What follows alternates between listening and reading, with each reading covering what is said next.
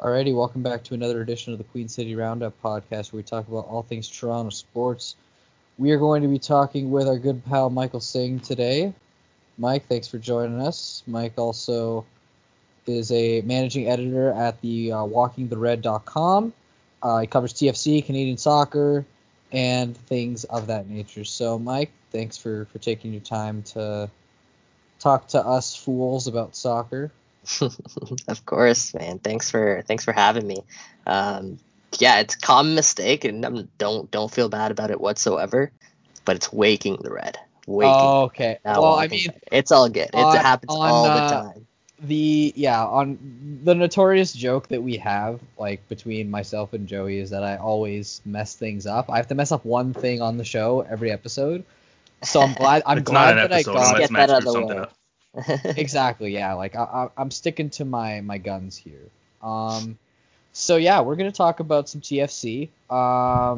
Considering they're basically the only Toronto-based team that's still running at this point because everyone is either finished or not starting because of COVID going on. But I guess we could talk about the Connecticut FC because TFC's been playing in Connecticut. First and foremost, let's just get this out of the way. Do you think that this TFC team is better than the TFC teams that have won MLS championships in years past? Yeah. I mean, I guess there's only one comparison there, and that's the 2017 team. And that's so tough to say, just because these teams are so different, and what this 2020 Toronto FC team has gone through is so unique, and might not ever happen again.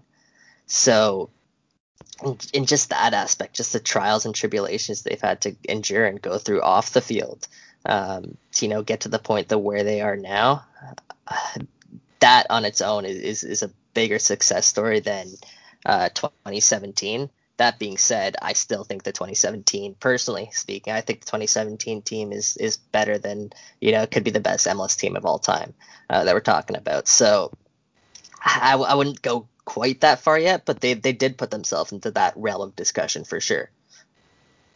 Yeah, absolutely. Do we want to talk about Ayo Akinola and how he is? Well, yeah, I was just broken out? gonna speak to that. Like, one thing I find with this year's Toronto FC team is, like, the 2017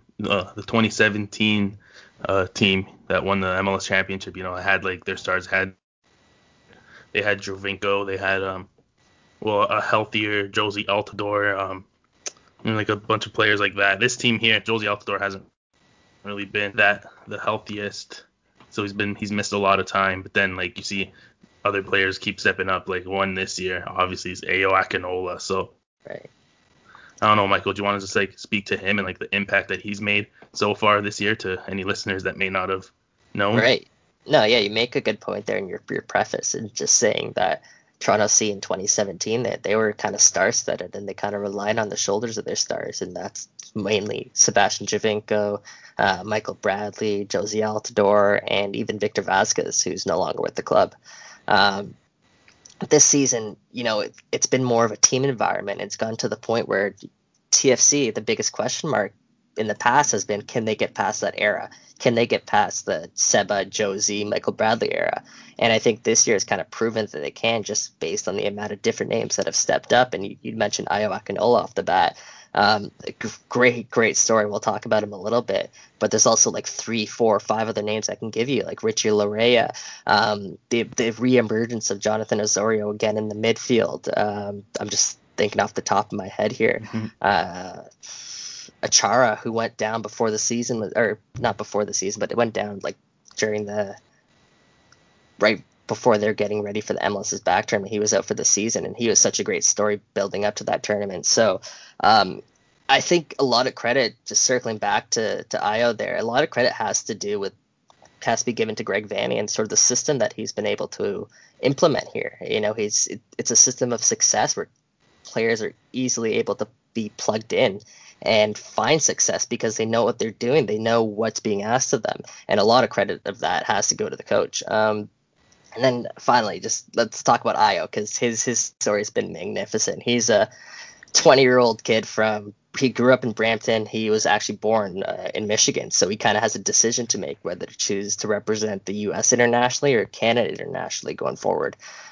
So his emergence this year has been because of Josie Altidor's absence, and he's taken it by storm. And that this 20-year-old kid from, again, Brampton, Ontario, I'll say that because I really think he's kind of leaning towards choosing Canada.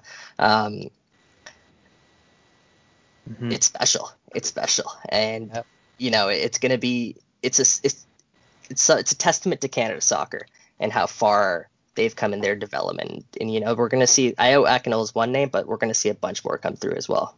Well, So I guess speaking no, you can go ahead. speaking Joey. of big names,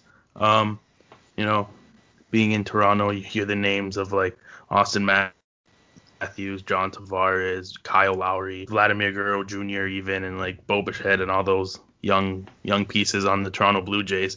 For sure. Where does someone like Pozuelo go into that?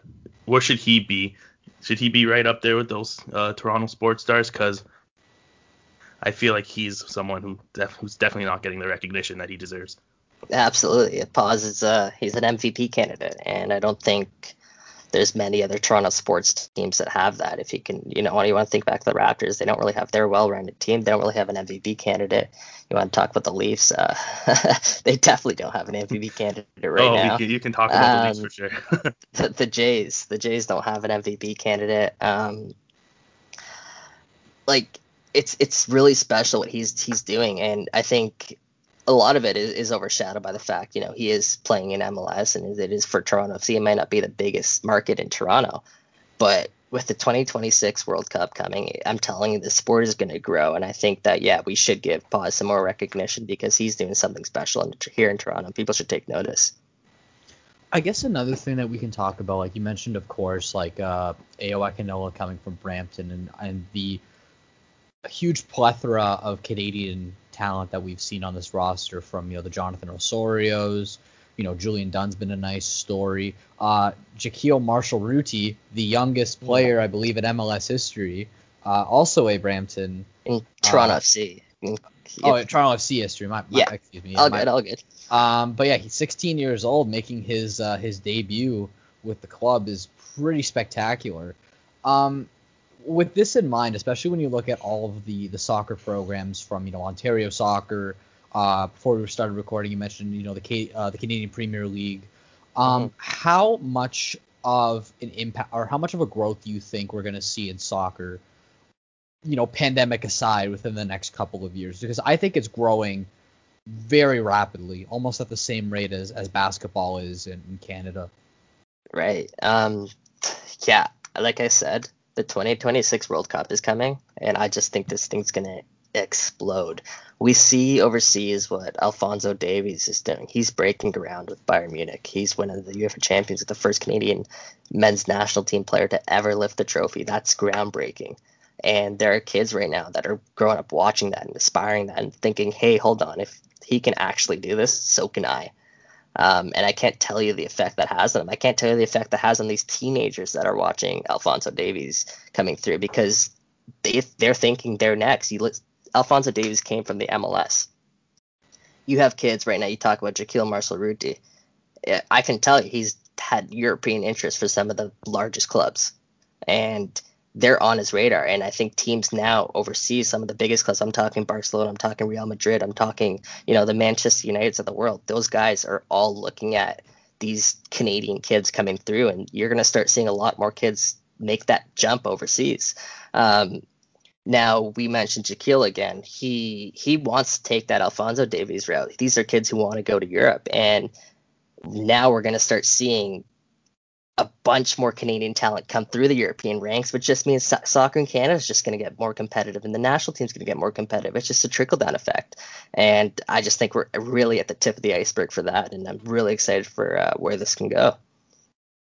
For sure. It's exciting stuff. Like, I can speak to it personally. Like, I really only, when it came to soccer, followed the MLS just because Toronto FC. I followed the Italian league here and there, but now that, like, Alphonso Davies was one of the stars of Bayern Munich, I've become like I've become more invested into like European soccer and stuff. Like I bought a Alfonso Davies jersey, and I didn't Right? own any soccer jerseys before that. So like, yeah, like it's crazy like the impact that just one person can have on the sport. And like you mentioned, the fact that like the 2026 World Cup is coming, like it's gonna pop off. Uh-huh.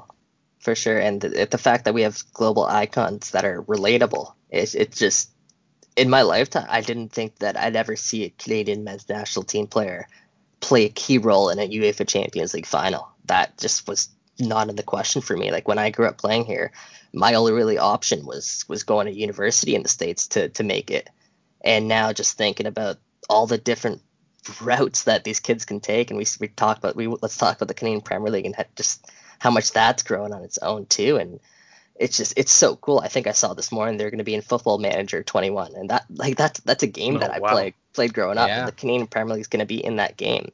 Um, that's wild to think about, and just the data that's coming through this. That's just because people are watching, people are caring, and again, it's just the tip of the iceberg where I think this is going to go. for sure. Yeah. So, obviously TFC was the top team in MLS for a long time. Obviously, that has now passed because of the Philadelphia Union beating TFC pretty convincingly in their last game. Right. But not only did TFC lose the game by a pretty large margin, they also lose one of their most consistent players in Pablo Piatti. If he goes down long term, especially when you get to, kind of in the postseason, how big is his presence going to be missed? Yeah, Pablo, what his effect on the field is very evident. He links up really well with Pozuelo, and he is the team's best option at wing. I know you kind of mentioned there the 5-0. I just want to preface that with stating that they were missing Pablo. They're missing arguably their best central midfielder this season in Jonathan Osorio. They were missing their best center back this season in Chris Mavinga. And they were also missing their two best striker options in Ayo Akinola and Josie Altidore. So obviously 5-0's not pretty, but again, I would take that with a grain of salt because TFC also did beat the same Philadelphia Union team earlier this month. So it isn't the end of the world in the sense that they did lose the match in that fashion, but it wasn't the fashion they wanted to lose that in. If Now I spoke to Vanny yesterday, and Vanny said that Piatti is they're trying to get Piatti back for the last game of the regular season, but it could be just a playoff thing, meaning he could be out for the rest of the MLS regular season, so the next three games. Obviously, that's going to be a huge blow because he is their best winger. But the important thing is getting him healthy for the playoffs, and as long as he's healthy for the playoffs, I think they'll be all right. And yeah, like I said, that's the important thing. Absolutely. Yeah. Joe, you want to chime in with a question that you have?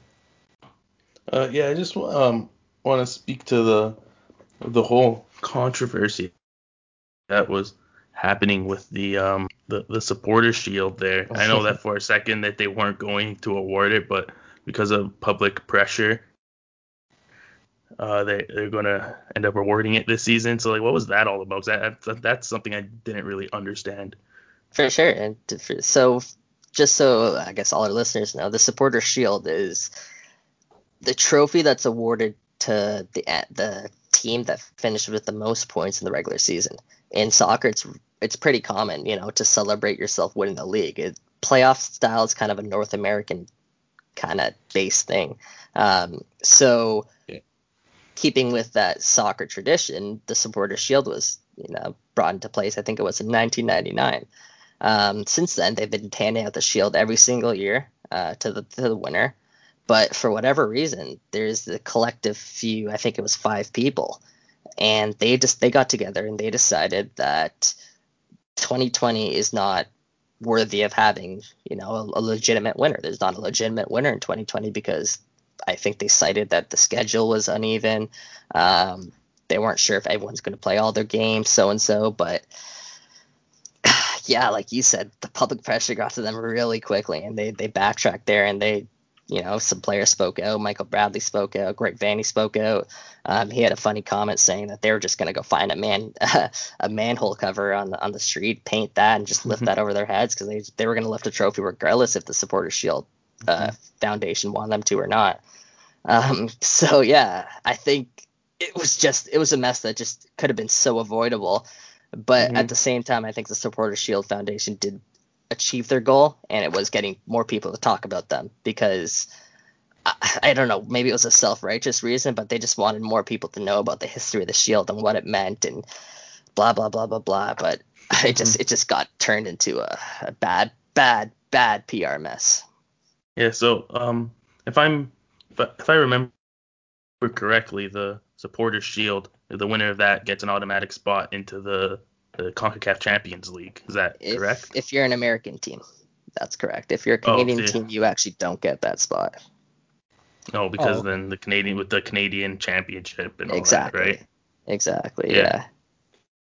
That's always been a Okay. little, So. yeah, it's always been a controversial topic, and I think that's going to change in the coming years. Where if a Canadian team does win the Supporters Shield, they will get that Well, spot. But just because it's a U.S. based spot, that's why. But yeah, go ahead. yeah. Well, I was just saying because I guess in 2017, then, well, Toronto FC did win the Canadian Championship too, but is it also only for an American team if they win the MLS Cup? So yeah, you actually don't get a Champions League spot if you win the MLS Cup. But you do get that Champions spot if you win the Canadian Championship, and the Okay. Americans have their own kind of American-based Yeah, tournament. It's kind the of like the U.S. Canadian Open Championship. Yeah, Cup, right? exactly, Hmm. exactly. And so if their team wins that, they'll qualify for the Champions League. Um, now that we're on the kind of the topic of Champions League, what I will say is a lot of Toronto FC fans, that's kind of the ultimate goal for them because they've tasted everything else already. They've tasted the treble. They've tasted, winning the Canadian Championship a bunch of times. They've tasted, winning the MLS Cup. They've tasted winning that Supporters Shield. What they haven't tasted yet is getting to that You're so Champions close. League. Yeah, they were so close back into, and that's the part that stings the most, I think, in most TFC fans' minds is just how close they were, and the Hmm. fact that no MLS team has even come nearly as close as what Toronto FC did in that 2018 run. That was yeah, again, it's what they want. It's definitely what they're pushing for here. Yeah. Yeah. So earlier we did mention the Canadian Premier League and all that. I just if you want to speak to like the growth of it so far, it's only in its second season Hmm. of actual games being played. Just yeah, like a Yeah, lot of people I know of aren't really too aware of it. So for sure. if you'd like to speak on that for sure. I got to give a shout out to them. First of all, so the Hmm. Canadian Premier League, like you said, is in its second season, and who would have thought that we would have been able to put in a season in this pandemic? Because you look at the Canadian Football League, and look what they did. They had to shut down. They couldn't carry on their season. So the fact that the Canadian Premier League, even though it's in its second year, was still able to put together a bubble in Prince Edward Island and have a great tournament that really showcased a lot of up and coming Canadian talent. I thought that was fantastic. So shout out to them. In terms of the league itself, I kind of touched on it earlier. When I was growing up, there wasn't a path to make it professional, and now there is because these kids now are going directly from the Canadian Premier League. They're not going to MLS. They're going from the Canadian Premier League and they're going overseas. That just tells you where Canada soccer is at because there's not enough MLS clubs that have all the talent anymore. It's spread out now, and it's great to see how much soccer is growing, and it's real because there are these small communities all over Canada, and they have some of the most passionate fans. And I'll tell you straight up, is Canadian Premier League fans could be more passionate than some Toronto FC fans, just because how diehard they are. And it's so cool to see. And I again, tip of the iceberg. I keep saying that, but I really believe that this is just the beginning. Yeah, I've been wanting to make it to a York 9 FC game. I live in Vaughan, so not too far at all to get to York Yeah, University there. And yeah. yeah, just from like what I've seen on social media and stuff, they got that supporter section and it's popping. Yeah, I Yeah. caught one of their games, and the field's really nice. I think they're doing some renovations to it this year, and the field's really nice. And it's a great pastime, and I would highly recommend anyone go check out a game because it's good quality soccer. Yeah, and we saw, of course, obviously it didn't go as much as planned that the CPL did with expanding to Ottawa with Atletico Ottawa, and which would have been great because that would have been the highest seated arena that they could use, or stadium that they could use for CPL. Obviously, we're not sure if they would sell it out, but it's a huge step to see that they would go to a market like Ottawa and go into a big area, which is TD Place Stadium is, home of the Red Blacks and other, outdoor teams in Ottawa. Do you think that there's chance that we're going to see more expansion in the CPL? Obviously, once we kind of get over the humps of the pandemic and we sort of return to kind of a normalcy. Absolutely, and I think there's talks of it right now. Even I don't know if it'll happen next year, but even potentially the year after that. You mentioned Ottawa there. Look at who the ownership group of that team is. That's Atletico Madrid, and that's one of the biggest teams in La Liga, one of the biggest soccer giants in the world, and they're now investing in Canada. It couldn't be any more clear where this is heading, because there's Atletico Madrid's obviously trying to get ahead of the curve, and I'm hearing like rumors of some German teams potentially being in the mix to get another Canadian Premier League expansion side. Like, this is legitimate traction that's happening on the world football stage, and it's just great to see that Canada's right at the epicenter of it. For sure, yeah. Like we actually in our sport management program, we actually did a little bit of a kind of like a in-class case study on the on Atletico Ottawa, which was a really great thing because considering the CPL basically opened up in 2019, like it was still very new. We had to see how it would do in its inaugural season. Obviously, it was a huge success, and then we kind of dug deeper, and one of our assignments, I believe, if I remember correctly, which is 50-50 at this point because my memory's fairly questionable, especially during this time. But I believe one of the things that we talked about was like how, can this be a valid market to expand to? And a majority of us came to the conclusion that it's going to expand that way.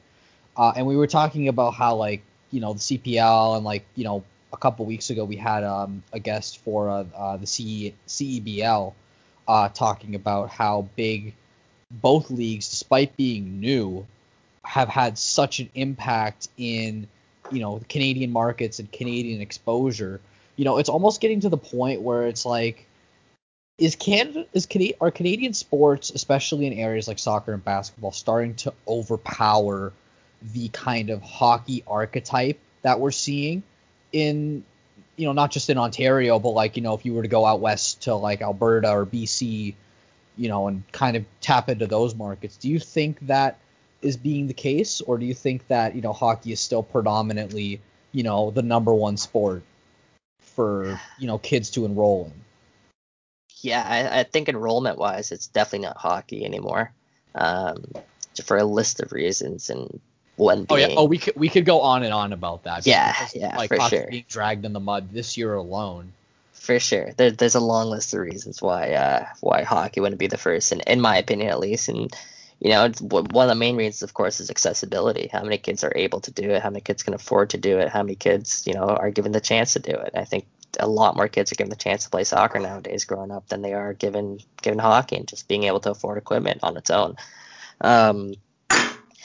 With that being said, what I will say is that I'm a diehard Leafs fan. I grew up a diehard Leafs fan. There's nothing more that I want to see than the Toronto Maple Leafs win a Stanley Cup. I grew up playing soccer. That was my number one sport playing, but it's engraved in me, man. Like like I said, I'm a diehard Leafs fan, and there's nothing more that I would want to see the Leafs win a cup. So maybe the next generation, maybe they're going to grow up and they're going to be wanting to see that Toronto FC win that MLS Cup, but I don't know, man. That's a tough question. That's a tough question to wrap your head around, because you think about some of the smaller remote communities in, like you said, in Saskatchewan there, for example. What are they thinking? And Saskatchewan's probably crazy about their hockey. So is hockey really going to go anywhere? It's Canada's national winter sport. So that's a tough fight. It's a tough fight. But what's great to hear, though, now is that we're having these sort of discussions, because 10 years ago is that we wouldn't be able to have this discussion. about whether or not hockey and soccer and basketball are all on the same kind of page in terms of people playing it. And maybe that just what I just said about my sort of ideology there, maybe that's just representative of the time that I grew up in. And again, maybe the next generation now is going to grow up wanting to be the next NBA champion, or is going to grow up wanting to be the next UEFA Champions League winner. It may not be the next Stanley Cup winner. So again, just a testament to the times and where we're at and maybe where we're heading. Mm-hmm. Yeah, it's definitely something that I've been watching, just because, like, you know, we're seeing like the dropout rate, especially at youth sport, being very high, and hockey, I believe, is at the top of that list, and it's just because of, you know, the demand that hockey has, and of course the amount of, you know, expenses that it would cost for a family to enroll their child into programs like that. So it's really, you know, like you said, like our generation is starting to see more and more programs being developed for kids to be like, hey, you could go out and play soccer, not just recreationally, but you could try and play competitively. And then you could open that door to playing in North America or going in Europe. Like you said, like there's so many avenues in Europe. And that's personally, like me and Joey, we talk about this all the time about how Canadian sport is growing so much in this nature. And it's really, you know, heartwarming to see, just because we were to go back, I don't know, like, you know, 5, 6, 7 years ago, you know, when, you know, the beginning of the 2010s, like, it was still predominantly a hockey town. And then, like, you know, the Raptors weren't really picking up because it was post Vince Carter and what's the other name? And Chris Bosh. Chris Bosh. And then, you know, obviously, yeah. And then, you know, TFC still was not picking up enough traction as it is right now. And it's really positive because, like, even, you know, the NLL, the National Lacrosse League, is something that I think could really pick up some traction in certain markets in Canada, because back in February, when, you know, we were allowed to do things, basically. You know, I went to a Toronto Rock game, and it was wild, and I kind of want to see more people, you know, taking up lacrosse, because I believe, this is obviously, you know, off the top of my head here, but it's a cheaper sport to be involved in than hockey, right? I think so, because it's, you know, you don't have to spend money on skates. Yeah, because you don't have to spend money on skates, and there's not that much of a demand for lacrosse than there is hockey. So I'm really wondering, if you were to pick any sport aside from, you know, a few that we mentioned right now, that you would want to see personally grow in Canada, maybe not so much to, like, going overseas and getting some, like, European traction, but, like, what specific sport? It could be any sport in the world, and esports counts. Joey, don't even argue with me on that. If you were to pick, like, any, like, sport, whether it's like, which one do you think would be, like, the one where you'd be like, I'd be interested in, you know, seeing that at a highly competitive level? Right. No, I'm happy you asked that. Esports was 100% my answer, just because that's also what I also work in. So I cover Raptors Uprising, which is actually the Toronto Raptors professional NBA 2K League team. So for those of you who don't know, I'm not sure if you guys even know, this is NBA 2K has its own league, and I'm aware. It's a simulation league, just like you would have in real life. So there's every NBA franchise is trying to get into this league. I think they're up to maybe 26 teams now, and the Raptors, their team, they set the record last year. They went undefeated the entire year, 16-0. They fell short. They actually fell short in the playoffs, and they lost their semifinal matchup, so they didn't go on to win the championship. But I just think esports is just blowing up, and we saw this in the because of the pandemic.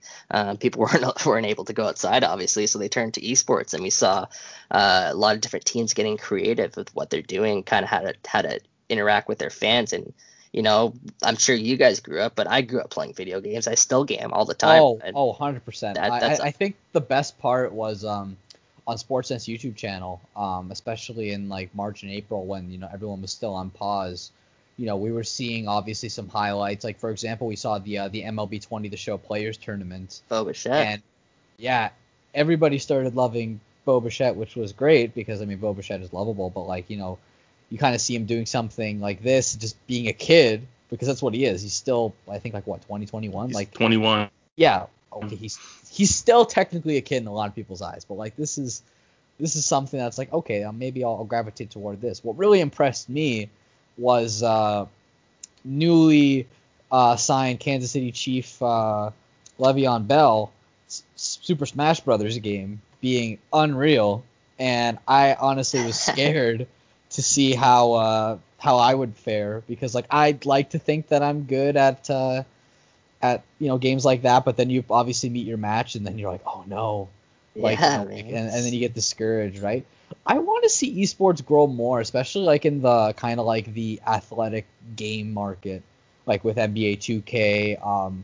I know there's a couple NHL tournaments, but I'm Yeah. hoping that it grows to be a lot more, just Mhm. because that's a game that you could definitely get a big. That's a game that I play. I actually play Yeah. that competitively. I play the sixes mode on NHL. I'm pretty damn good at it. So we'll see if that I still gotta ever- get better for mine. Fun fact. So I got NHL 21. This is a weird segue, but I just got it recently, and in Ultimate Team there Mhm. are the sets that you can exchange to get kind of like better gold players, right? So I kept doing that Yeah. repetitively because I'm like I have all these players I'm not using, and I ended up pulling a Crosby, no lie, on like the Nice. third time, and I almost broke my controller because I'm that way, and I probably shouldn't do that because the PS5 is coming out soon, and I gotta spend money on that. I guess this kind of is a question that I had since we're on the topic of esports. Is the cost for gaming consoles like in the new generation going to be a deterrent for people wanting to play professional esports on a console? And do you see maybe more PC gamers just because a lot of stuff on PC is free or Yeah, no, cheaper? that's a good question. And just personally speaking, like if it's one that I'm battling with, just because I talked about NHL there, and I'm just not sure am I going to be able to run NHL at the optimal level if I don't get the Xbox One Series S or whatever it's called now. Yeah, it's been a long time since we started. I think my first console was the GameCube. I think Mhm. Joey's was yours N64. Yeah, I had an I N64 when I was predate you really young. guys. I'm all Super Nintendo. Dang, we're going like three different generations, literally almost in like reverse chronological order here. Where like I had the most recent, and then you have like you Mike with the oldest console by straight. Yeah, it's been really strange. If you were to pick any video game to see athletes play, Mhm. like of any era, what would it be? Because I have mine, and I'm gonna save mine for Of last. any era. You go first. Let me think about that one. That's a good question. So if we were gonna go sport specific, I would say the one that I want to see, since you mentioned Super Nintendo, is NBA Jam, the original NBA Jam. Oh yeah. I would love to see players like especially because like the younger players don't really know what it is, and I want to see how they react with a Super Nintendo controller in their hand, and they're like, Jesus, this controller's small, and like compared to the Xbox controllers. If I had to pick a modern day one, this is kind of going to be a cop out just because it's hot. I want to see a team based Among Us night Oh where wow. teams just kind of like get together and they kind of try and figure out who the imposter is and whatnot. Like Joey, don't tell him if you were to tell me and Joey that the Toronto Maple Leafs are going to play Among Us, we would probably be sold and we'd probably join that. Oh, I'm there. I'm You there. guys I'm are whatever. there, eh? Whatever platform it's on. I'm there watching it. That would be very entertaining. Yeah. That's funny. Yeah, that is the trend right now. I think if I had to think back, you guys know about GoldenEye? Oh yes. Oh, That's one I'd of the Not me. love best to I'm see games. them Matt's just the gamer of the two of us. let's So go. so Four-person yeah, lobby, let's go. yeah, four person lobby, golden gun facility. That's just gonna like be the best thing. Like imagine like I want to see like Kyle Lowry playing a game of That's what I'm GoldenEye. saying. because like That's he's got the insane. personality for it, right? They'd be heated. It'd be heated for Yeah. sure. And that's the thing. Like I want to see like athletes play, non-sport games because like we always see them like they'll play 2K or they'll play FIFA and they'll be like, Yeah. I'm gonna play the team where I can play as myself. And it's like, no, I wouldn't do that. I want to play as other people. I feel that. Like, I don't know. For me, like, I aside from like COD and like some first person shooting games, like I love sports games. That's probably all I'll play. Like FIFA, NHL, even throw 2K. Like that's all I'll play. Uh, that's just because I love sports so much. I wonder if that's the same thing if people watching it. Are they going to tune into, would they rather tune in to watch the, Raptors play NBA 2K, or would they rather tune in to watch the Raptors play Super Smash Bros? I don't know. I That's a really good don't know. experiment. I wonder like if MLSE would take the opportunity to be like, let's experiment this because, especially during the pandemic, there wasn't really a lot going on. And I know that you look at, for example, the NBA had an NBA 2K tournaments among players, and I'd like to think it was a huge success among, younger viewers and like, more diehard NBA fans. It got But then televised. yeah, it did exactly, and it was on. I think it was on ESPN, I believe. Yeah. So like that's a pretty big deal, right? So I would like to see, even just like random games because it's kind of like a joint partnership in a way because you're giving the league and your team exposure, but then you're also at the same time giving that game exposure, and then more people are going to be like, man, I want to go out and I want to go and buy, like you mentioned Super Smash Bros. Like I want to go get a Switch and I want to play that game. I want to see. And then they'll obviously be like, yo, I want to play Mario Kart with like half of the guys that are on my TV screen right now. So like, it's pretty crazy. I want to see more, especially like to interact with the youth, right? Because, on like majority of youth under the age of 18 are playing, like Fortnite and Among Us and stuff like that. So like, They're what we call them, the next gen. yeah, So next that's what you want to gen. get, the next gen. Yeah, and we're seeing it sure. in the States. We're seeing it in the States with AOC playing Among I Us. saw that. That was I awesome. wanted to join. I joined too late. Yeah. But getting back to soccer real quick, I know this is not TFC related news, but this was huge news yesterday, coming out of FC Barcelona Mhm. with their president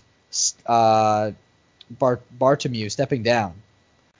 With him stepping down, does that mean that maybe there's a chance that Messi ends up staying, or do you think that maybe he explores greener pastures? Because I heard a rumor that he wanted to go play in the Italian league, Yeah.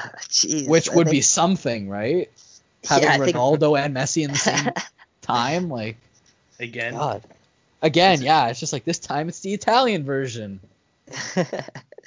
Honestly, like your guess there is probably as good as mine. That saga's gone back and forth a couple of times now, and yeah, the latest now has Messi potentially, wanting to stay a little bit longer because of the president now stepping down. I have no idea. Again, your guess is as good as mine. But what I will say, a little MLS kind of relative to this, is Messi was really close to joining New York City FC.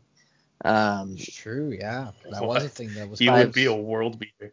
Yeah, he was going to go to Manchester City for I think 2 years or 3 years, Oh and yeah, yes, then I did at the end hear of about that. that deal, and since City and or New York City and Manchester City have a partnership, I think the report was Messi was going to finish off the last few years of his contract down there in New York. So that would have been something special because you're talking about the 2026 World Cup coming to North America.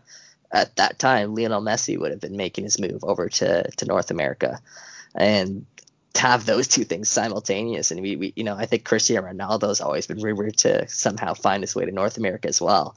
So again, we're talking 2026 as the ultimate goal. I think there's a lot more that's going to happen leading up to that, and maybe it starts with some of those big names coming over.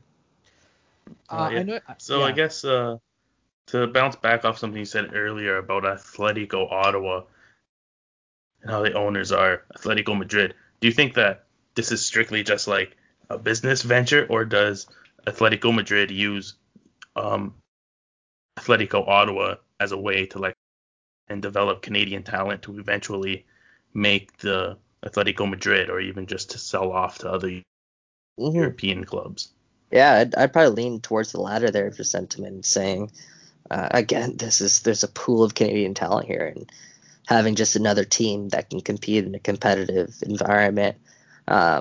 Obviously, it's not in the same country as yours, but just having that leisure and the ability to do that is it's such a flex for another club. Just because if you think about it, if they have too many players at their side, they can turn around and just loan a player to their other team that they technically own. It's kind of like a loophole in soccer, and we do see it's very common. So I know maybe, there's a bunch of dominant Red Bull teams, so. Yeah, exactly. And so maybe we do see Atletico Ottawa loan some of their players over here, vice versa. Madrid loan some of their players over to Ottawa. Yeah, now I know you mentioned 2026 being a huge thing. I want to go a little sooner, and I want to talk about the Euro in 2021 because, I mean, we don't really know what's going to happen. It was obviously supposed to happen this past summer. It got pushed back. I know everyone's talking about this, and they're also talking about the Olympics that are also going to be happening in 2021. Do you think it's going to be different in terms of how you see it? I hope so, and I think that's just the ultimate goal. Is I just want things to be. I want things to be different. I want soccer to get more exposure.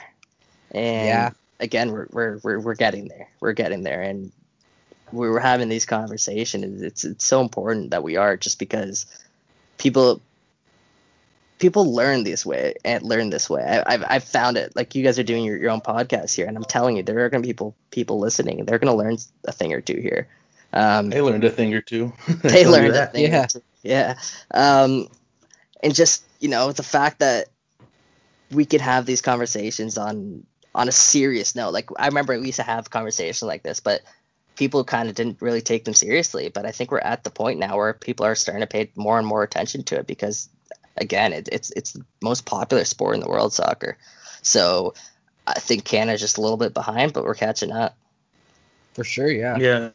I remember, even just a few years ago, telling my friends who were all, fans of European soccer, didn't really care much about the MLS, and I'd be like, oh, yeah, I'm watching the Toronto FC game, and they'd all be like, oh, you're watching the MLS, but, now they're watching the MLS too and, getting invested into it. So yeah, what you said is, completely true.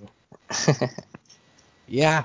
So before we don't want to take up too much of your time, Mike. Before we let you go, what do you if once TFC starts their playoff game next week, who would you like to see them play? Oh, that's a good question. I honestly haven't even thought that far ahead. Let me just pull up the standings here quickly. So the playoffs start actually November 20th. That's the first day. So there's actually decision day next week, which is the day that every team in MLS kind of plays their last game. To sort of at the same time, so it's kind of more dramatic, I guess, the ending, just to see where everyone ends up. But if I had to pick a team that I'd want to face right now, I'm picking Nashville. New England's a team we beat a couple of times. Chicago, I'm fine with. One team I don't really want to face is the New York Red Bulls there.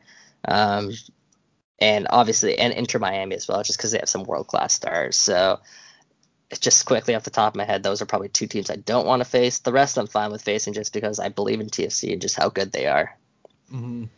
Yeah, like we saw last year of how insane it's been for TFC, and they literally went from they went from not they even snuck into the playoffs. Yeah, they snuck in barely. They barely won their first round matchup, and then they just tiptoed all the way to the MLS final, and then obviously they lost to Seattle, granted, but I mean, it was a good ride. Yeah, it was a memorable one for sure. Yeah. So final thoughts before we let you go, Mike. Who do you think is going to be the biggest person to step up for TFC in the postseason? Oh,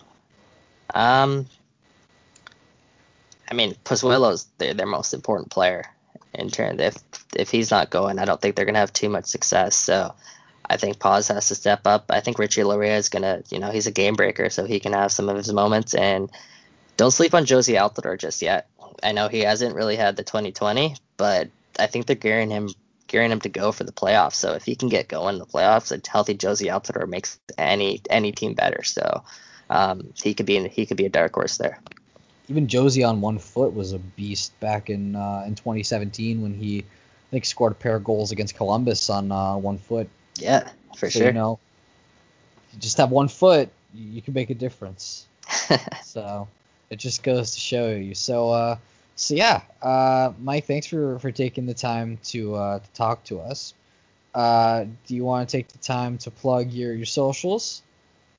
Sure, for sure. If you guys want, go follow Waking the Red. Again, not walking, waking.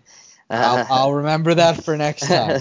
So yeah, Waking the Red on Twitter. If you guys want some Toronto FC content, I guarantee you the stuff that you found on our site will be second to none. So go ahead, check that out. And yeah, if you want to follow me, I'm on the Toronto FC beat, so I'm in every sort of interview conference kind of they have. So if you want, you can follow me on Twitter and all the socials at MichaelSing94. Awesome. That sounds really, really good. So thanks for coming on, Mike. We really appreciate that.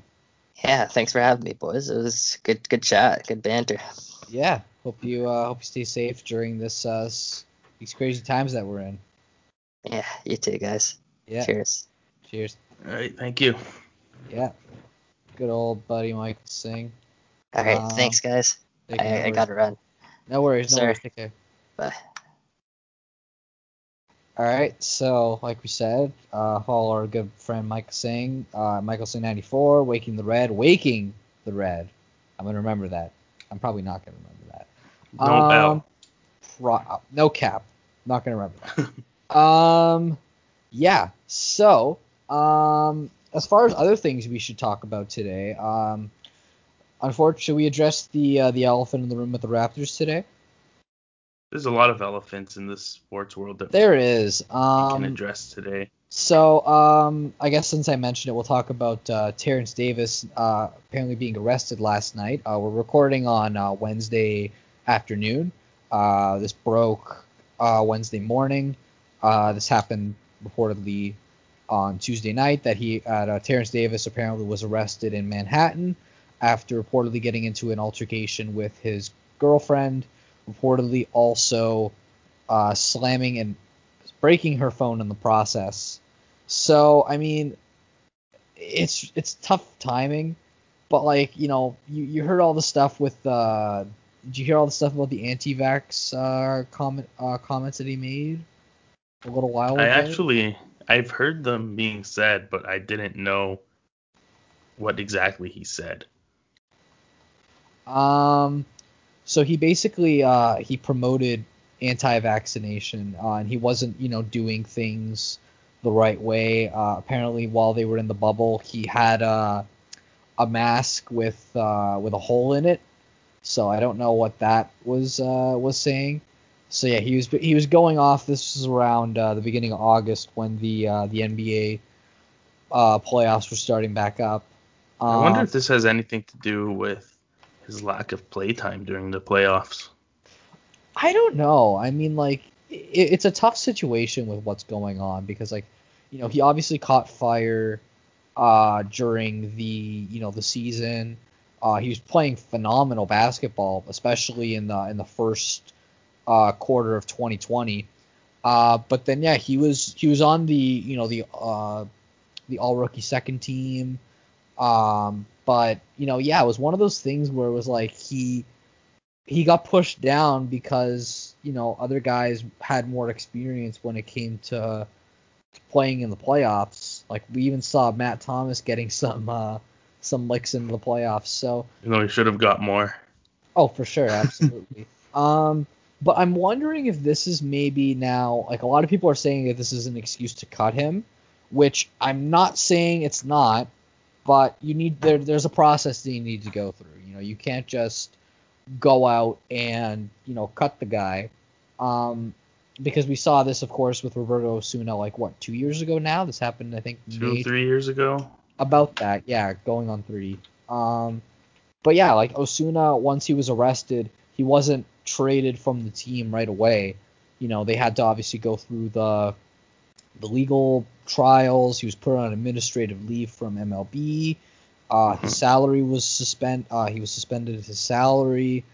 So, I mean, like, there's steps that have to go through this. Now, I believe, from what I'm understanding, the Raptors have to waive his rights before the free agency period opens up, because I think I heard something that if free agency opens up, like, his contract's already going to be guaranteed by the team, because I think they signed him to that 1-year contract. Yeah, he signed a 2-year deal with a full guarantee year in year 1, but they have to make a decision on this, and I think, to be honest with you, like, I know, again, we don't have a lot of the information.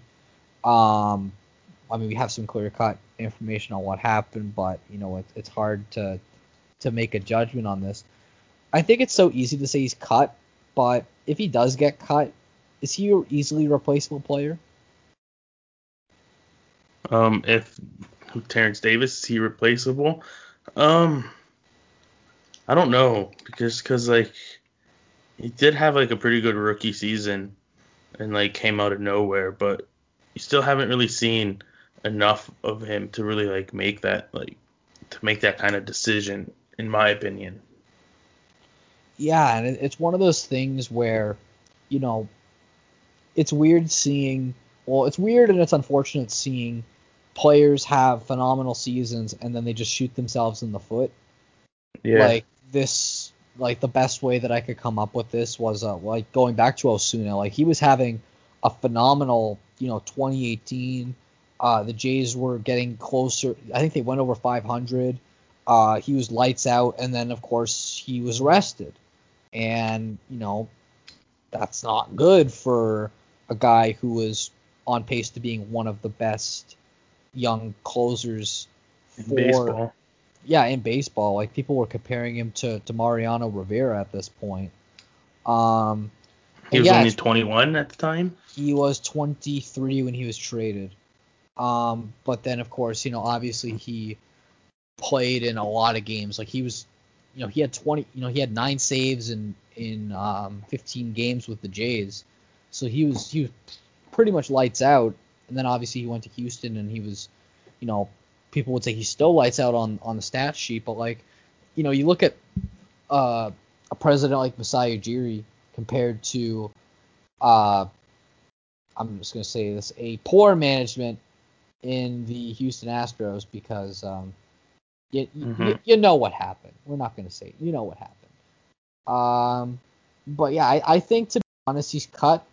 I think I'm giving Masai Ujiri and Bobby Webster the benefit of the doubt, and they know what they're doing, because they brought good players in the offseason. Like, we saw them turn Rondé Hollis Jefferson into a pretty good defensive forward.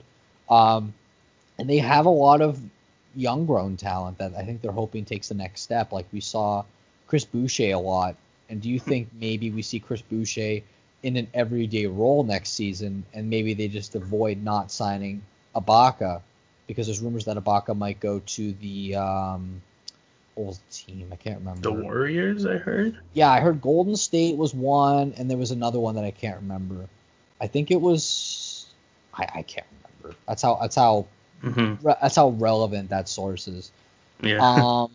But yeah, it's really getting to a point where I think the Raptors are realizing that they're not going to tear it down like the American media wants them to, but they're more or less just going to kind of, like, retool and get younger, which is why I think, to be honest, Chris Boucher Prep up for Giannis. Yeah, I think what we're going to see is Chris Boucher probably taking a step to be more of an everyday player, kind of being that starting center, because, like, he's basically had a year and a half under Gasol. Under controlled minutes. Yeah, exactly. And, like, he's played pretty big. And he's had some big plays for the team, so I'm wondering if maybe they lean on him. Do you think that maybe we see a lot more of Malcolm Miller this year? a lot more of Malcolm Miller would be like 2 minutes a game. So This is true. This is very true. yeah, I just feel like there's going to be a lot more opportunity for a lot of like those guys who didn't get a lot of time while they were competing for championships. Like And because our boy Stanley Johnson. yes, exactly.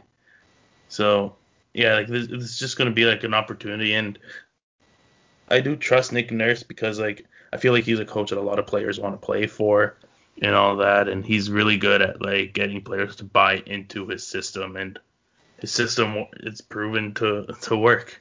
Like they won a championship and they made it to a game 7 against Boston in the Eastern semis. So Yeah, I mean, like they were basically one bad game away, or one bad game like removed from going back to to the Eastern Conference Final. yeah, and arguably maybe the NBA final, which is hard to justify because it's like, you're kind of being like apples to oranges. You're like, what could have been, right?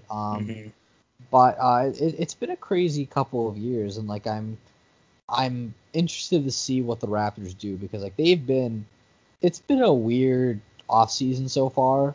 Like I'm sure many people didn't want, but like the free agency period does not open for a while. But we have a surprise looming for when the draft and when free agency comes about.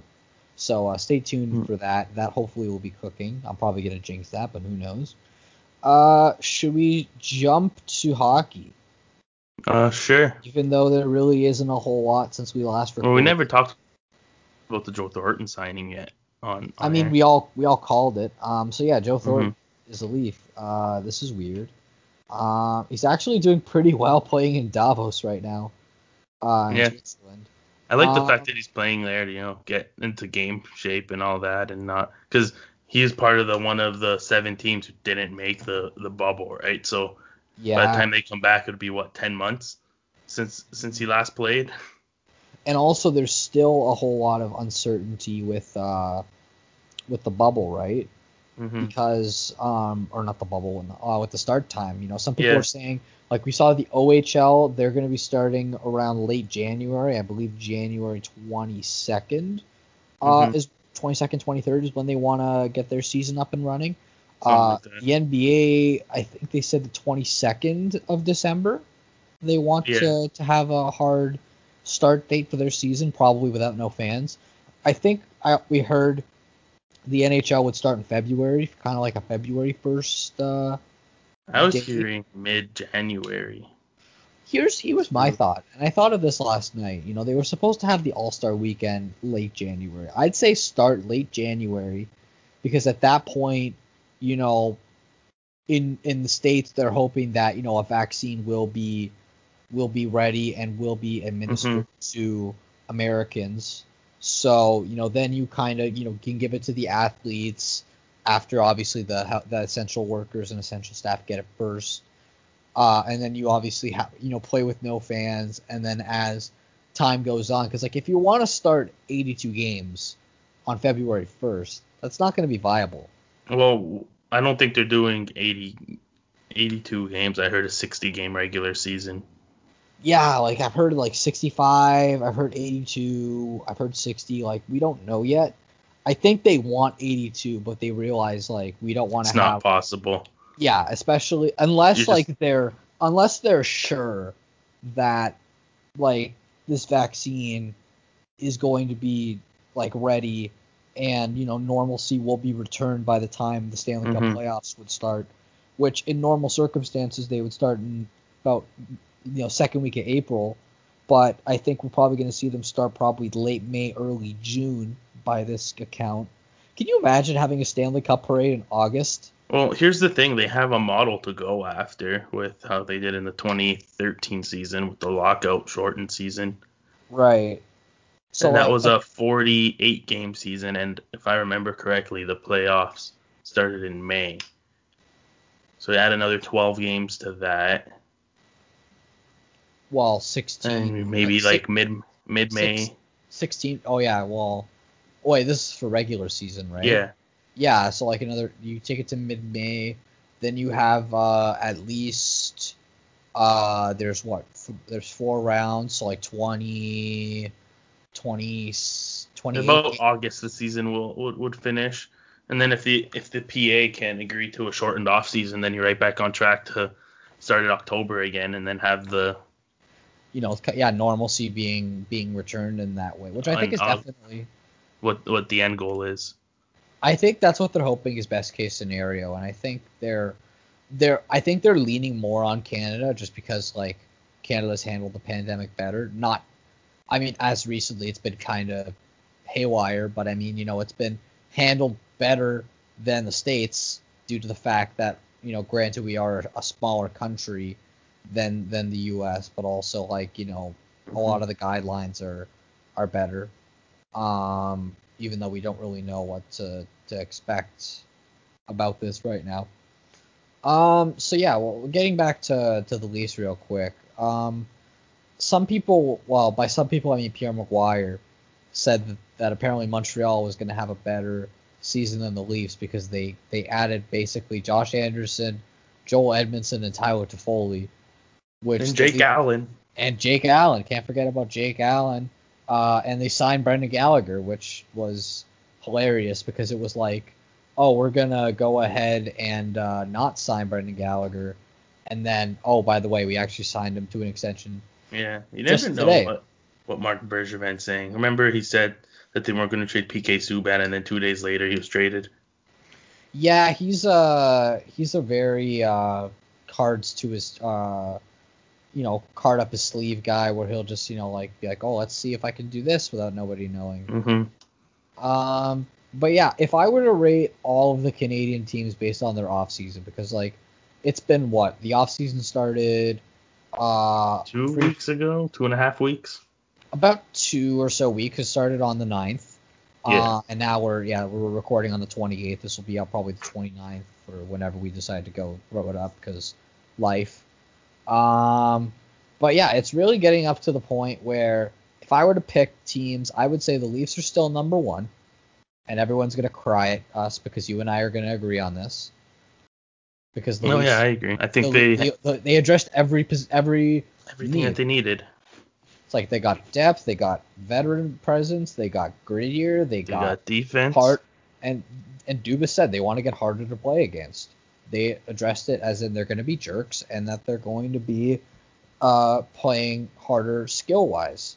So yeah, the Leafs are definitively number one. Number two. See, 2 down to 7 is so weird because like it's hard. I would say 2. Calgary, just because Markstrom. I'm thinking 2 would be Vancouver. Really, even though like they lost a lot of their. No, yeah, I'll say Calgary. But Calgary too is another one of those wild card teams. It was just like you're not really sure what you're gonna get out of them. Like how many times is it gonna be? Okay, this is the year they're gonna get over the hump. This is the year. This is the year. Yeah, they're kind of like the Leafs, but they actually won a playoff series in the last 5 years, which is sad. Yeah. I would go after Calgary. Okay, I'll say Montreal third, just because like they're very much a well-rounded team, and like if Nick Suzuki can play to form, then they have a pretty good 1-2-3 of Danault, Suzuki, Kotkaniemi. And I don't know what that Josh Anderson extension is. Just oof, that's David Clarkson-esque. It literally is David Clarkson contract. Except I think he might be at least a little better. After Montreal. Wait, sorry. You put Montreal in the third position? I did put Montreal in the third position. No, that's where I'd put Vancouver. Because Vancouver did lose players, but they still have a lot of young players who are just going to get better. And Pettersson and Hughes. And they still have Besser. I put Vancouver at 4 just because they lost a lot of key players like Tanev. And they let Tanev and Stetcher go for nothing, which I think was kind of disappointing. I think like you said, they have Hughes. They still have like Edler, Myers. They got Schmidt. And they have Demko, who's hopefully going to learn under Holtby and be a good influence on him. I think Vancouver's going to be really deadly after next year because like Sutter and Pearson are up, Edler's up, Ben is up. Like they're gonna, and they have to pay Pedersen, Hughes, Demko all in 1 year. Like you thought Dubas and the Leafs were gonna have a tough time. Mm-hmm. Like See, for me, yeah. But then again, they won't demand like I don't think they'll demand. I think Pedersen will demand 10, but I don't know about the other two. Yeah. After Vancouver, Vancouver I have at 3, and then I have probably Winnipeg just because of Hellebuck at 4. I have I'm at 5, I believe. No, wait. What was I had saying? Toronto at 3 1, would be Calgary at Edmonton. 2. 3 would be Edmonton just because of the cheat code they have up the middle. I'm not sold on Edmonton. I put Montreal at 4 or 3. Okay. For me, I have 1 Toronto, 2 Calgary. Those are the 2 we agree on. Right. 3, I'm putting Edmonton just because they have the cheat code of Draisaitl and McDavid. Okay, so I'm putting Winnipeg actually at 5. And then after Edmonton in the 4th spot, Actually, I'm putting Vancouver. 5, I'm putting Winnipeg just because of Hellebuck, and even though they might still trade Laine, which would be hilarious. Like they still have one of the best goalies, or if not the best goalie in the league. And then 6th place, putting the Habs, and then 7th will be Ottawa. so for mine, I have Toronto, Calgary. We already established those. I have Montreal at 3 just because I think they're more of an actual team now. I have Vancouver at 4. I have Edmonton at 5 just because, again, the cheat code. And, like, the only thing that they really lost, in my opinion, with the Oilers is, one, why'd you extend Chris Russell? I don't care if it's 1-2-5. Why'd you extend him, number one? Yeah, he's not good. Number 2, losing out on a goalie. That one really sucked. And 3, they have to get rid of a contract if they want to sign Ethan Bear. I don't know who it's going to be. I think it might be Alex Chiasson, but I don't know what's going to happen there. But I like bringing back Ennis. I like bringing back Puljujarvi. Turris at 2 years is a gamble. So yeah, they're at 5. Winnipeg for me is at 6 for the sole reason that I'm not sold on their blue line. Like DeMello's great, but like you literally you have a top 3 in Morrissey, DeMello, and Pionk. Your bottom 6 is like Beaulieu, Forbort, Spiza, Pullman, and Sammy Nikiu. And like I know they have young players, like they have Ville Hilnoa, Logan Stanley, which I'm hoping that I can get him into the league because I imagine like just calling guys Stanley and he scores. But like yeah, I think Winnipeg, like they didn't add, but they didn't subtract, and apparently they might get rid of Jack Roslovic, which they will jump up to 4 if they can get a premium player or at least a solid player.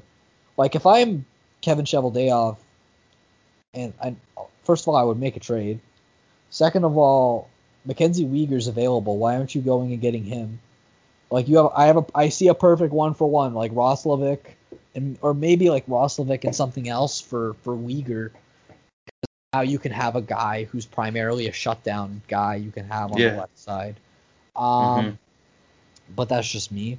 And then obviously, despite Ottawa making some really solid moves, and they just signed Alex Galchenyuk today, I think Ottawa, they won't be the worst team in the NHL. They'll probably be bottom 10. Maybe I think they'd be like bottom 5 still. I think they'll be maybe like bottom 10. I think they'll definitely climb a little bit. Maybe they'll finish like 8 from the bottom. Who's your bottom 5 then? Ooh, this is gonna be fun. So worst team in the NHL, I am going to say will be the. So this is actually a tough one. I think the worst team will be Anaheim. You think? Just because you know what? Group. I'm gonna go with the worst team will be one of the Ducks or the Sharks. That is, unless Devin Dubnyk channels 2015 Devin Dubnyk and goes on a run. 30th, I'll put. I'll go the three Californian teams in any order in the bottom three. So San Jose, I'll go San Jose 31st, Anaheim 30th, LA 29th. I have Chicago in the bottom five. Yeah. Because, like, listen, I love Kubalik, I love DeBrincat, I love Doc, I love Strome, and, like, the veterans can whine and bitch all they want about this rebuild and how they got rid of Saad and they didn't bring back Corey Crawford. Like, dude, you can't contend forever. Like, you got to realize that, like, you guys have won 3 Stanley Cups in your So how long careers. now until Kane and Taves get traded? I think Kane before Taves, and I'm thinking in the final year of their deal. Or maybe after... Actually, you know what? I think after this season. I think since Taves is the captain, they won't trade him. Kane, I think they could absolutely trade. Actually, no. Kane or Keith, because I feel like they could trade Duncan Keith. They got to trade Duncan Keith. That just got to happen. Talk about a guy who everybody gushed over. Like, listen, I love Duncan Heath. I think he's a phenomenal defenseman, but, like, putting him on the top 100 list, like, no way. Of all time, yeah. No way. Like, top 100 within the last 10 to 15 years? I'd see definitely. it. Top yeah. 20 within the last 15 years? Sure. For sure, 100%. But, like, yeah, exactly. Like, you're overstretching this. Did you see the meme when everyone quoting the NASA tweet where about things going on the moon? And they're saying that the NHL will have an outdoor game and that it'll be X team versus Chicago because Chicago always needs to have a team. Also, breaking news while we're recording, per Elliot Friedman, the AHL is targeting a February 5th start date. Yeah, just saw that too. So that's pretty big. That's very helpful for the Leaf situation, I think, because of because they have a really good defense in the fact of they have too many players now. Yeah, I think especially now that they have confirmation that the AHL is starting up, it's good for if they want to give like Rasmus Sandin and or Timothy Liljegren some more playing time in the AHL, and I think it's. I wouldn't even hate it if they put Letton in there for like a couple months just to get used to the North American ice and all that. I think that's what they're gonna do. I think what's gonna happen is they put like, okay, this is top pair I'm gonna see in the AHL. I'm gonna see Lettinen, Liljegren, the Finn and the Swede playing top pair. Then you go Martin Marincin and Mac Holloway, and then Calle Rosen and Mac Holloway. I forgot that he is still on the Leafs. And then Marty Marincin with who cares? Maybe Joseph Duszak. It doesn't matter. Yeah, exactly. Like there's so many players you could grow on there. They still have David Warsofsky, which is crazy. Kivalainen. Yeah, Kivi Halme. Yeah, Kivi Halme, whatever. Yeah, I always forget his name.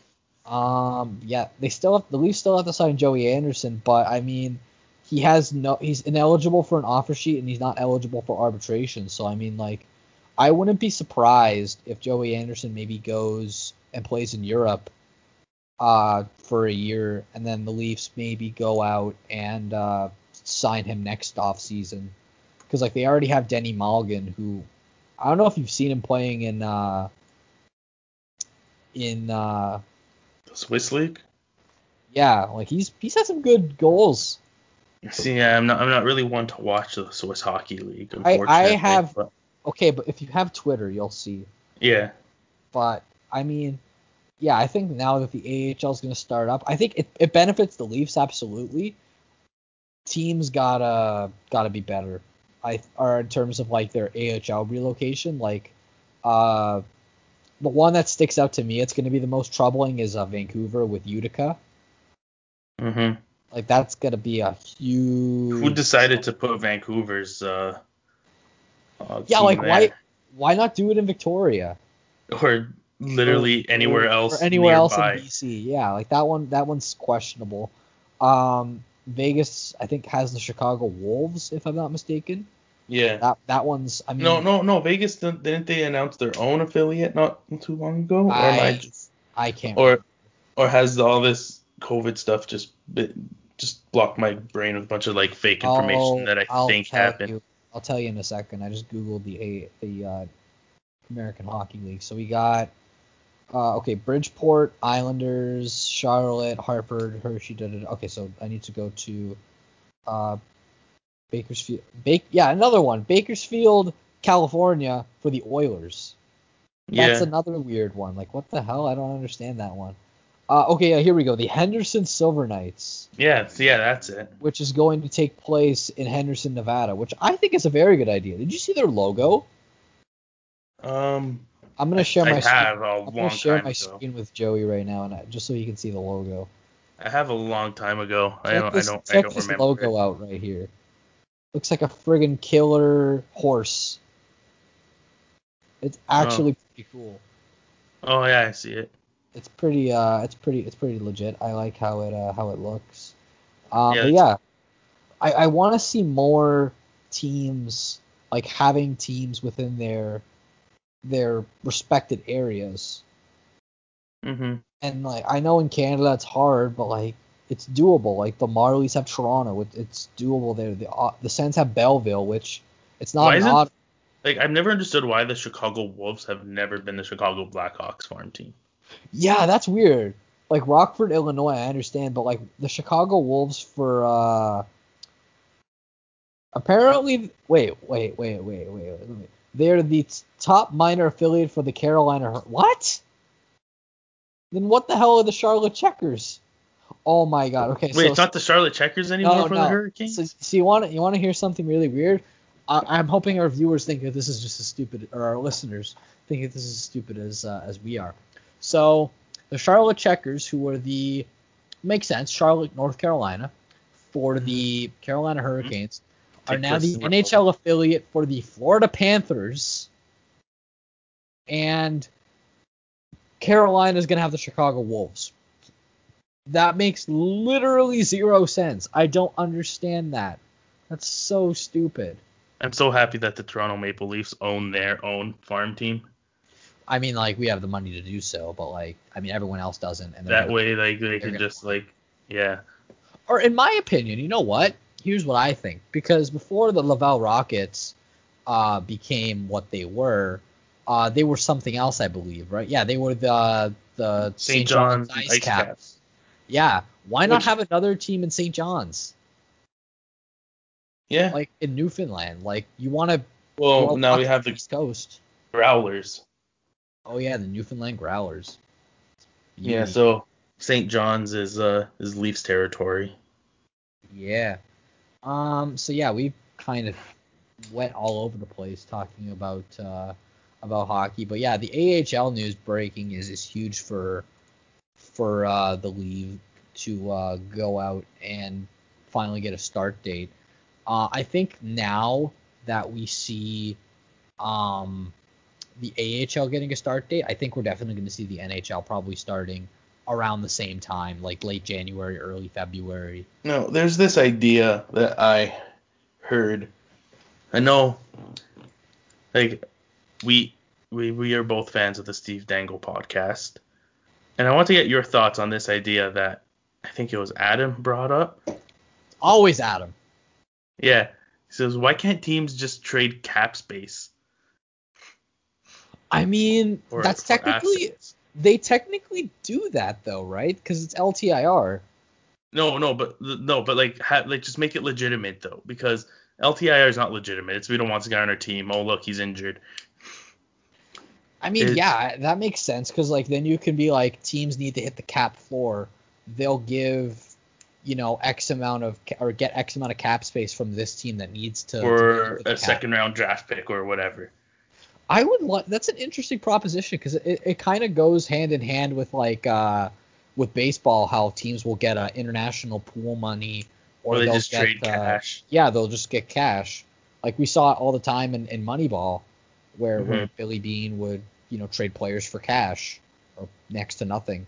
Mm-hmm. Because I mean, to be fair, the A's were and still are very, very poor. But yeah, I would like to see that, especially like when you look at teams that are going to be so tangled up in the cap for the next couple years. Like the Leafs definitely will be. Not that that's an issue, because if the cap went up, it would not have been an issue. Like for example, a team like the Tampa Bay Lightning, like they only have like about maybe 2 and some change, and they have to sign like Anthony Cirelli, Mikhail Sergachev, and Eric Cernak. Like, let's say they wanted an extra $5 million in cap space, they can call up a team that has a lot of it but doesn't need much, add more additions to do, and be like, hey, how do you feel about having our second round pick or whatever, and you give us $5 million of that cap space? But it's just really weird, because then you also need to look at what tangibles are you giving up, like what players are you giving up in that sense, because that's why I think like we see all the time like players taking on salary dumps, because it's like they'll eat the salary for 1 year and then they'll go and get better down the line after that contract is burnt. You can spend that money on somebody else. And then the Leafs wouldn't. If this was a thing, the Leafs just wouldn't draft. They'll just literally like replenish every single asset that they need. Okay, so let me read the statement from the AHL. So it says, American Hockey League President and CEO Scott Howson has announced that the league's Board of Governors has approved moving the anticipated start date of the 2021 season to February 5th, 2021, due to the ongoing pandemic health crisis. The AHL continues to work with its member clubs to monitor developments and local guidelines in all 31 league cities. Further details regarding the season are still TBD. Blah, blah, blah. Not nearly 90% of it today's. Okay, so that's just shit about the AHL. But yeah, that's big for the team. I'm wondering if now, because like now obviously we're getting some clarity of when leagues are going to start back up again, and the NHL obviously is going to be last to the party because they always are. Because or maybe I don't know. Did the G League announce that they were going to have a team? I'm not sure. Have a startup for their league. Oh, also one thing that was really interesting that I wanted to tell you or show you, I guess. Do you follow Greg Wyshynski on Twitter? Yeah. Did you see his tweet earlier about leagues donating to political parties in the States? I haven't. Let me send it to you on Twitter because it is very fascinating. So basically, for those of you who don't follow Greg Wyshynski on Twitter, first of all, you should. He's a great follow. He's the co-host of the Puck Soup podcast and senior NHL writer at ESPN. Really and apparently good podcast, by the way. Very good, yes. And this is really interesting, seeing how the majority of donations from team owners going towards political parties, you could see a lot of the donations that Republican parties receive are from sports teams. And it's really interesting because you see all the time, and it really just goes to show you how greedy the sport owners are, right? Mm-hmm. Because the NASCAR one really does not. Yeah, the NASCAR one, to be honest, the only one that really surprises me is the WNBA. Because seeing that red bar really trickle up is really concerning to me. And we'll retweet it on our Twitter page. But it's a really fascinating look, and it really just goes to show you how wealthy sport owners really just don't give a shit. Like, just to give you right now, like the margin is ungodly. Like $10 million from the NFL, NBA, WNBA, NASCAR, NHL, and MLB have gone to the Republicans, while just a little shy of $2 million have gone to Democrats. Like, dude. And the league, guess the league that has donated the most. It's not going to surprise you. NFL? No, Wait, I'm still reading the chart. The NFL has actually donated since from 2016 till present day. They have donated the third least. It's it'll be very okay. So let me read the list for you. So in total, $670,000.93 have gone. Or no, yeah, no, 600. I'm an idiot.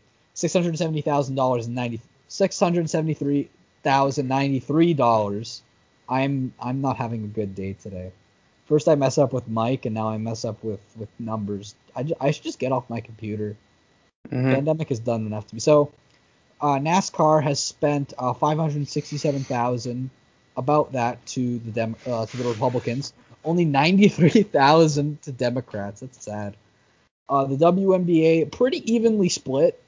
1.3 to Republicans, 1.6 to Democrats.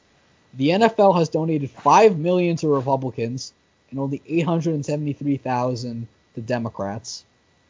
You want to know how much the NHL has spent to Republicans? What is it?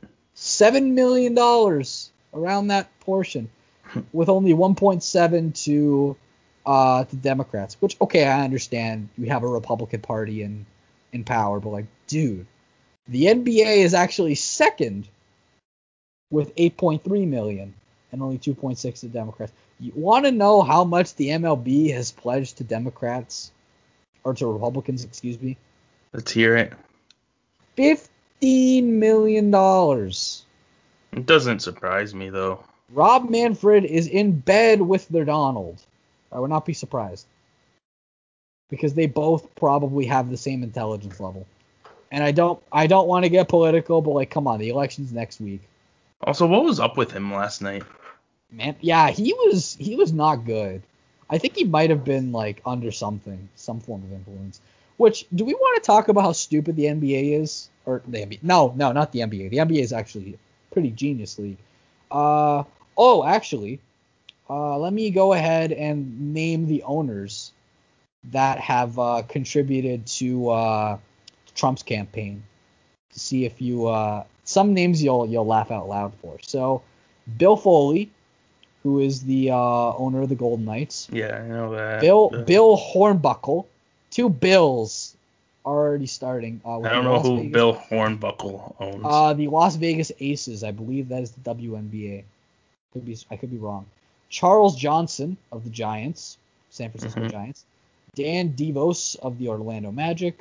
Jack Rusosh. I don't know how to say his name. James Dolan.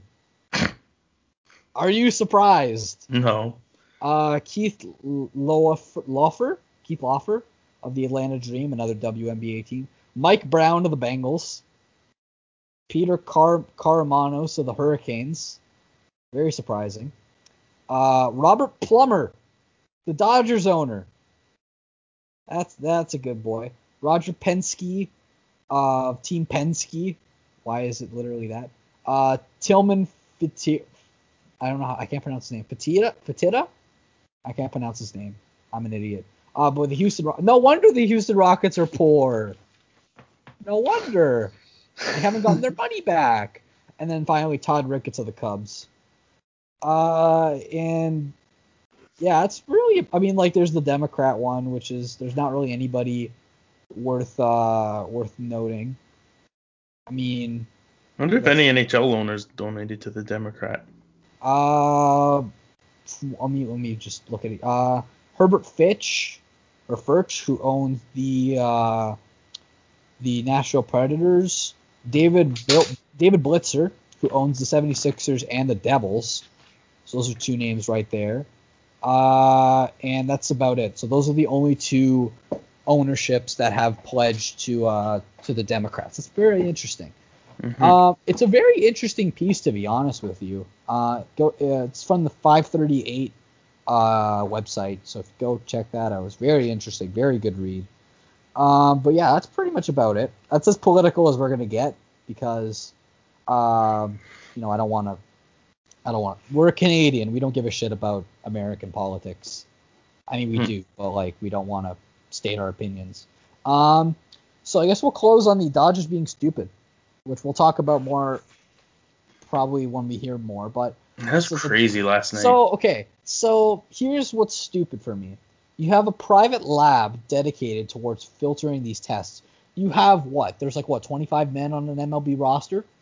Yeah, whatever, yeah, give or You take. have 50 players plus a coaching staff. Why? Okay, now I understand now in hindsight why they had Monday off, because that was their testing day, which makes sense. But in my opinion, why did you not have days every second day? Because you could use it as a quote-unquote travel day, as a testing day to make sure the players do not have COVID. And Justin Turner, Mm-hmm. who is literally the equivalent of Gritty mixed with, I don't know, what's another orange-based person? It's just, I don't know. it's so he had it for, what was it? He got pulled in the 7th, so he played 3/4 of a game. 3/4 of a game, knowing he had it, was force isolated after. No, he didn't know he had it. But they pulled in the him. second inning, I read. No, but he didn't know he had it, granted, but they pulled him in the 7th. He goes to the clubhouse. He finds out he has tested positive, and nobody gives a shit. They're just like, okay, go on the field, go. Okay, I know people are gonna say, oh, he had a mask on. No excuse. The Dodgers apparently got notified in the second inning that his test came back inconclusive, which I find wild, because how is anybody allowed to take the field without getting a confirmed COVID test? Yeah, it's to me it's so boggling how stupid this league is, and the fact that they let him go out on the field Mm-hmm. and socialize with his teammates. I get it. You won a world, I get it. You won the World Series. It's a great moment. A lot of these guys have won have won for the first time, but dude, why? You're gonna celebrate. You can celebrate it in 2 weeks if you have a celebration. Why do you need? It's just it's so wild. So now, not only is his wife most likely going to get it because she was on the field celebrating, the majority of the players are going to get it. Dave Roberts, the manager, is going to get it. And what's really funny, you see the Dodgers coming out and saying a statement? Nope. I don't see No, they're them being at all. investigated now for their negligence. But isn't that also on the MLB too, for being because they're responsible.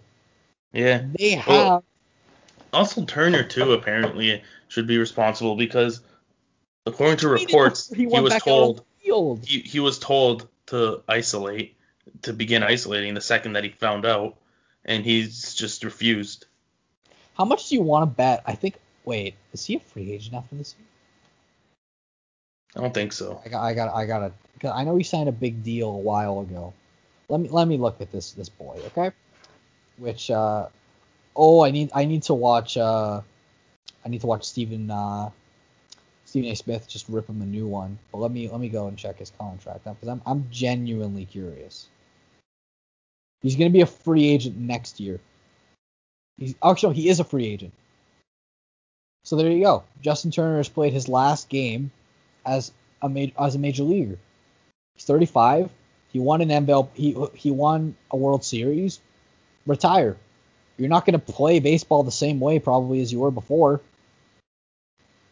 This is basically him just saying, okay, retire. We don't need you anymore. We won our World Series. Goodbye. I'm so freaking annoyed.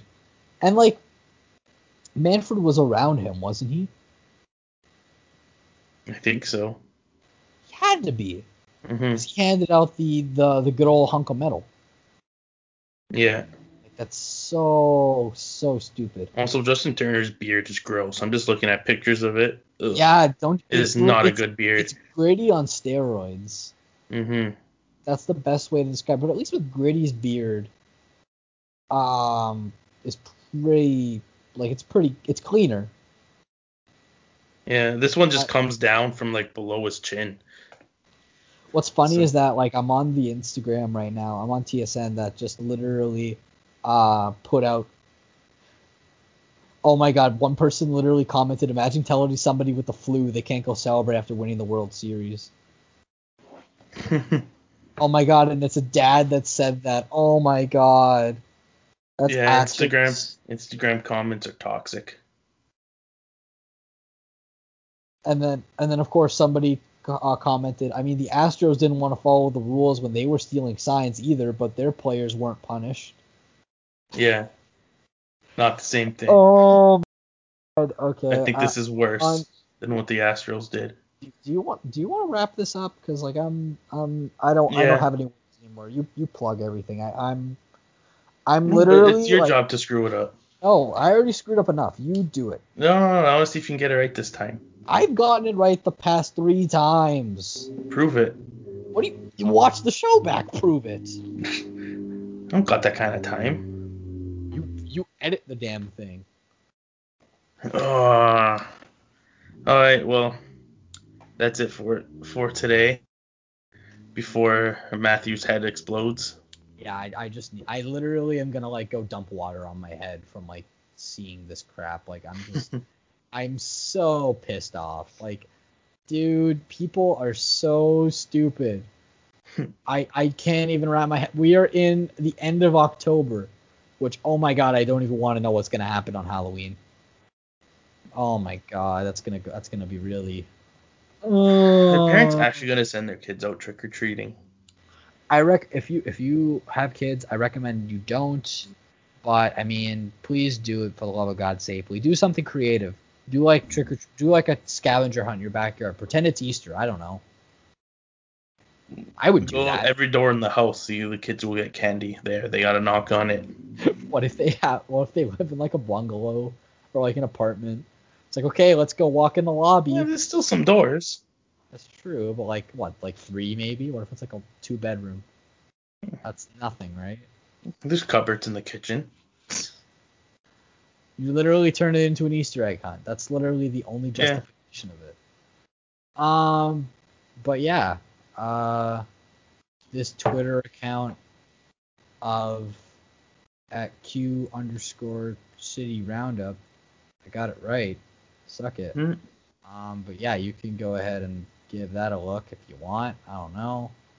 I'm literally going to like soak my head right now. Like I'm literally gonna stand under my shower head and I'm just gonna like hit my head on the wall. Like after how stupid people are. Like I already had enough of it last week when I had to do midterms and group work, but like now I'm gonna like literally Just gonna lose it. Exactly. So yeah, I already did everything I want to say. You say stuff. I don't know. All right. Well, yeah, that's everything for today, and we will see you next week. Yeah. Have a good one.